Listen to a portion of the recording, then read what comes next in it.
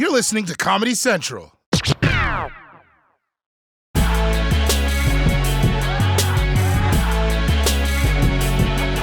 Throughout his presidency, one of Trump's signature issues has been cracking down on immigration. Whether it's building a wall, ending DACA, throwing out Jared's Shakira CDs, or renaming San Antonio Saint Tony. And now, Trump is spending his last weeks making it much harder for legal immigrants to become citizens. Behind the scenes, beneath the surface, this administration is rushing to complete a series of tasks as the president's term winds down, cementing a number of immigration actions, like making the citizenship test harder for people who are trying to become American citizens. Immigrants hoping to become U.S. citizens will have to answer more questions about American history and politics. Immigration Services says it's expanding the naturalization civics test, adding more questions and topics. Starting December 1st, applicants will have to answer 10 more oral questions, a total of 20. The civics test is one of the final steps to becoming a U.S. citizen. Okay, hold on, guys. This isn't fair. How's Trump going to create a citizenship test that even he himself couldn't pass? He may as well make immigrants do a pull-up. But if Trump is going to expand the civics test, I think it's only fair to let applicants answer the questions the way he answers the questions. To become a citizen, you need to answer this question. What did the Stamp Act of 1765 institute? Yo, that's a good question, man, because nobody knows the Stamp Act better than me. So many stamps. Some say the greatest Stamp Act there ever was, really, if you think about it. But we're looking very strongly into it, and I'll have more to tell you in 2 weeks, essay. I guess you're in? What's worse is that it's going to be even harder to study for this test now that so many Confederate statues have been taken down. Oh, what have we done? There's no other way to study U.S. history. I do have one question, though. Are we sure that making the citizenship test harder was Trump's idea? Because I don't know. Maybe it was Melania's. I'm sorry, Donald. They say I have to go back to my country because I don't know enough to be U.S. citizen. I don't understand, Melania. You answered all the questions. They just added new questions, so much harder. Okay, bye now, bye-bye. And if you think Trump is being hard on immigrants, just wait until you see what he's trying to do to prisoners. And federal execution policy also seeing some significant last-minute changes here. The Justice Department creating new regulations allowing for the use of more methods for federal executions, including firing squad and electrocution. That's right, people. Trump is expanding the ways the federal government can execute someone. You know, there's old ones coming back, like the firing squad and the electric chair, and the new ones, like getting in the ring with Jake Paul. And look, I don't know about you guys, but honestly, I would prefer being executed by firing squad than a lethal injection. I mean, first of all, there's always the chance that I'll get saved by Zorro, and second, a firing squad requires a lot more people, so I'm creating jobs for the economy. Also, if you are gonna have executions, a firing squad is just a lot more badass. You know, you get to wear blindfold, you get that cigarette, come on guys, do your worst. Whereas with lethal injection, it's like, oh man, I gotta go to the doctor and then die? And by the way, one thing I've never understood about firing squads is, why do you need a whole squad? Like, how bad is their aim that they need 8 people to shoot at you? This is America. One person can kill 30 people in a minute with a gun. You don't need 8 people to kill one person. Now, what's really interesting is that Donald Trump isn't the only one who's trying to go big before he goes home. Many of his international allies know that when Joe Biden steps into the White House, they won't have as much leeway to do whatever they want, which is probably why Israel decided that now is as good a time as any to take their shots. This morning, mysteries surrounding the assassination of Iran's top nuclear scientist. An Iranian official now saying Israel used electronic devices to kill Mohsen Fakhrizadeh remotely. Reportedly been traveling with his wife in this bulletproof car you see when he heard gunfire and got out of the car to check out what happened. And that's when reports say that a machine gun apparently operated by remote control attached to a Nissan pickup truck gunned him down. That Nissan apparently then exploding in what Iranian media claims was a self-destruct function. God damn! Remote control machine guns? Self-destruct buttons? We thought the new James Bond movie was delayed. It turns out that shit was playing out in real life. It almost feels like Israel is getting its assassination ideas from video games. Soon Iran scientists are going to start getting killed by Kirby. They even had that Nissan self-destruct, which by the way is a terrible ad for Nissan. we need a car to use once, then blow up. So we'll take the Nissan. Although, if I'm perfectly honest, I don't know if I believe every part of the story right now. Because, I struggle to understand the concept of a nuclear scientist getting out of a bulletproof car to check out where the bullets were coming from. Why would he do that? He's a nuclear scientist. Not like some guy who eats paint for a living. Also, I think there's a broader takeaway for us to learn here, which is that you only want to be your country's second most important nuclear scientist. So remember, kids, study hard, but not too hard. Now, it turns out that this assassination may have been illegal, but it was also a very slick move diplomatically because Israel knows that Joe Biden wants to bring Iran back into the world, but killing their top scientist is going to make that a lot harder because now Iran is going to want revenge, right? And then Joe Biden's trying to make peace. He's going to come on like, oh, come on, guys, come on. Let's all just get along. Come on, Iran, what do you say? We deserve revenge, Joe Biden. Wouldn't you want revenge for whoever did that to your uncle? No, man, this was done by a dog. Yes, the man who did this to you is a dog. Yeah, he's my best friend. You are a very strange man. Now, even though the United Nations is begging every country to just pump the brakes, I don't think this kind of thing is going to stop with Israel. I think in the next 2 months, you're going to see all of Trump's friends trying to cram in as much as they can before he leaves office. Vladimir Putin might just invade all of Ukraine. Saudi Arabia could execute everyone else at the Washington Post. And Kim Jong-un, he's going to be the worst. He's going to take advantage of everyone being distracted and finally get those bangs that he's always wanted. President-elect Biden, America's Control-Alt-Delete. He's been assembling his new administration and it looks like he's putting his best foot forward. Well, I guess it's his only working foot, but it's still pretty impressive. President-elect Joe Biden is unveiling key members of his foreign policy and national security team today. The players are familiar from the Obama administration and notable for their diversity. If confirmed, Alejandro Mayorkas will be the first Latino and immigrant to serve as Secretary of Homeland Security. Avril Haines will be the first female director of national intelligence. And Linda Thomas Greenfield, a career diplomat, is nominated to represent the United States at the UN. Mr. Biden also announced his new White House communications team. It is a diverse, all-female group, including several mothers of young kids. Now that is progressive. An all-women communications team and a national security team that is racially diverse. People all over the Middle East are going to be like, what an honor to be bombed by such a woke administration. And a communications team of all women will be a refreshing change because, let's be honest, guys, men are always lying about size to try and impress people. But don't be fooled. This team isn't as diverse as it seems on the surface. For example, all of these people have experience in their fields. Yeah, everyone's experienced. The Trump administration would never have tolerated this kind of discrimination against incompetence. Shame on you, Joe Biden. Shame on you. Meanwhile, on the other side of reality, Donald Trump's attempt to cling to office faced another setback yesterday, when Wisconsin and Arizona became the latest states to formally certify Biden's victory. And the Arizona ceremony happened at a particularly awkward moment for Donald Trump. As the governor was signing the certification documents, his cell phone buzzed with the ringtone of Hail to the Chief. Ducey has previously said he set that song for calls coming from the White House. This time, he muted the phone and set it aside as he signed documents that made Trump's loss official.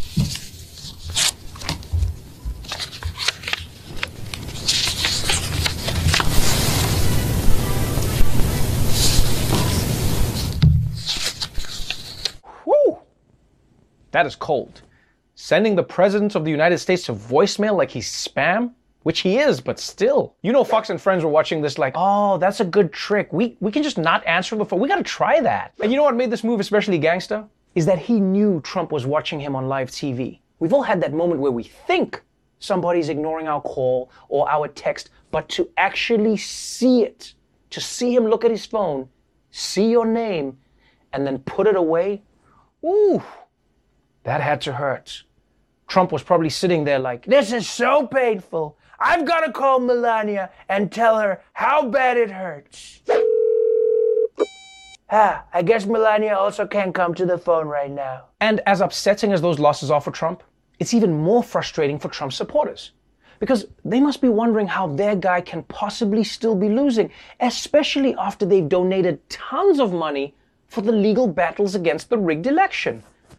Well, it turns out that that's not where all the money may be actually going. The president's unfounded claims of voter fraud and misinformation surrounding the 2020 election are proving to be lucrative for Team Trump and his allies.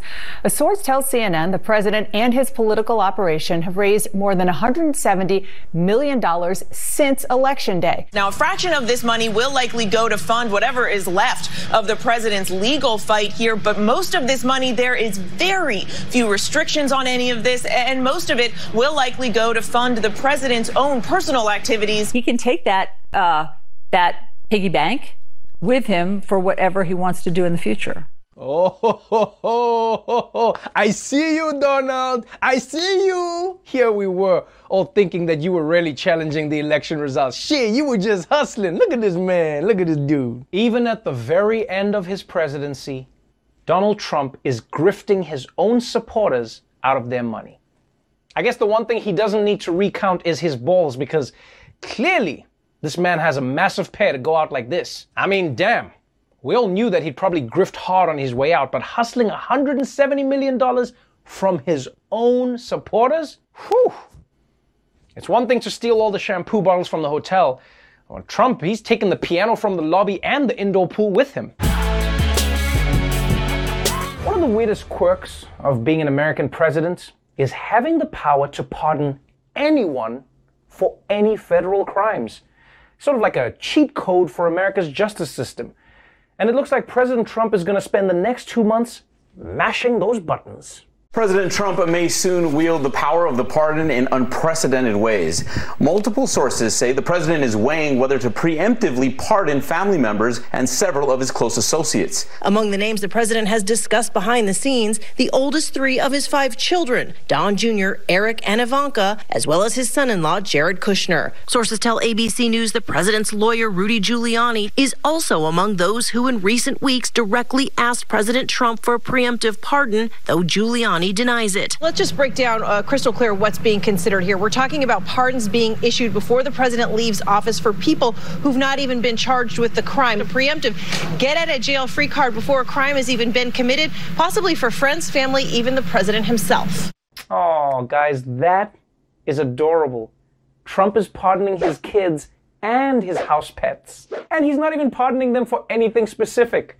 Trump is just handing out pardons like they're gift cards. I figured I'd let you pick your own crime, so enjoy. Do something crazy, live a little. Of course, the big question now is, can Trump legally pardon himself? Because you see, no one knows for sure.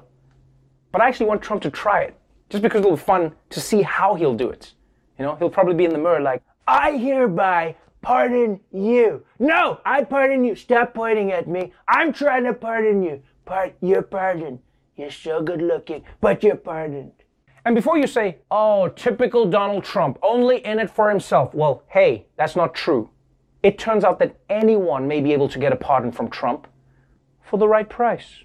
The White House is investigating a potential bribery scheme involving presidential pardons. It was revealed in heavily redacted court documents pertaining to a search warrant of several offices. The investigation seems to involve at least 2 individuals who, quote, acted as lobbyists to senior White House officials without registering as lobbyists, quote, to secure a pardon or reprieve of sentence for a person who appears to be known to investigators, but whose name has been redacted in these newly unsealed documents. The investigation also involves an alleged offer from someone whose name had also been redacted of a, quote, substantial political contribution in exchange for a presidential pardon or reprieve of sentence. The documents do not name President Trump or any other White House officials, nor do they say whether anyone in the White House knew about the alleged scheme. Whoa. So there was already controversy over Trump's pardons, and now bribery might be involved as well. Basically, Trump managed to shove one of his scandals in the middle of another scandal. So impressive. Now, to be clear, all we know is that someone apparently offered to bribe Trump with a campaign contribution in exchange for a presidential pardon. We don't know if Trump actually pardoned the guy. We don't know if he considered it or if he even heard about it. All right, we don't know what Trump did. I will say this, though. After knowing him for this long, I think we can assume that my man is not going to turn down some pardon cash. If anything, I think we should be impressed that he hasn't started targeting Instagram ads to former felons.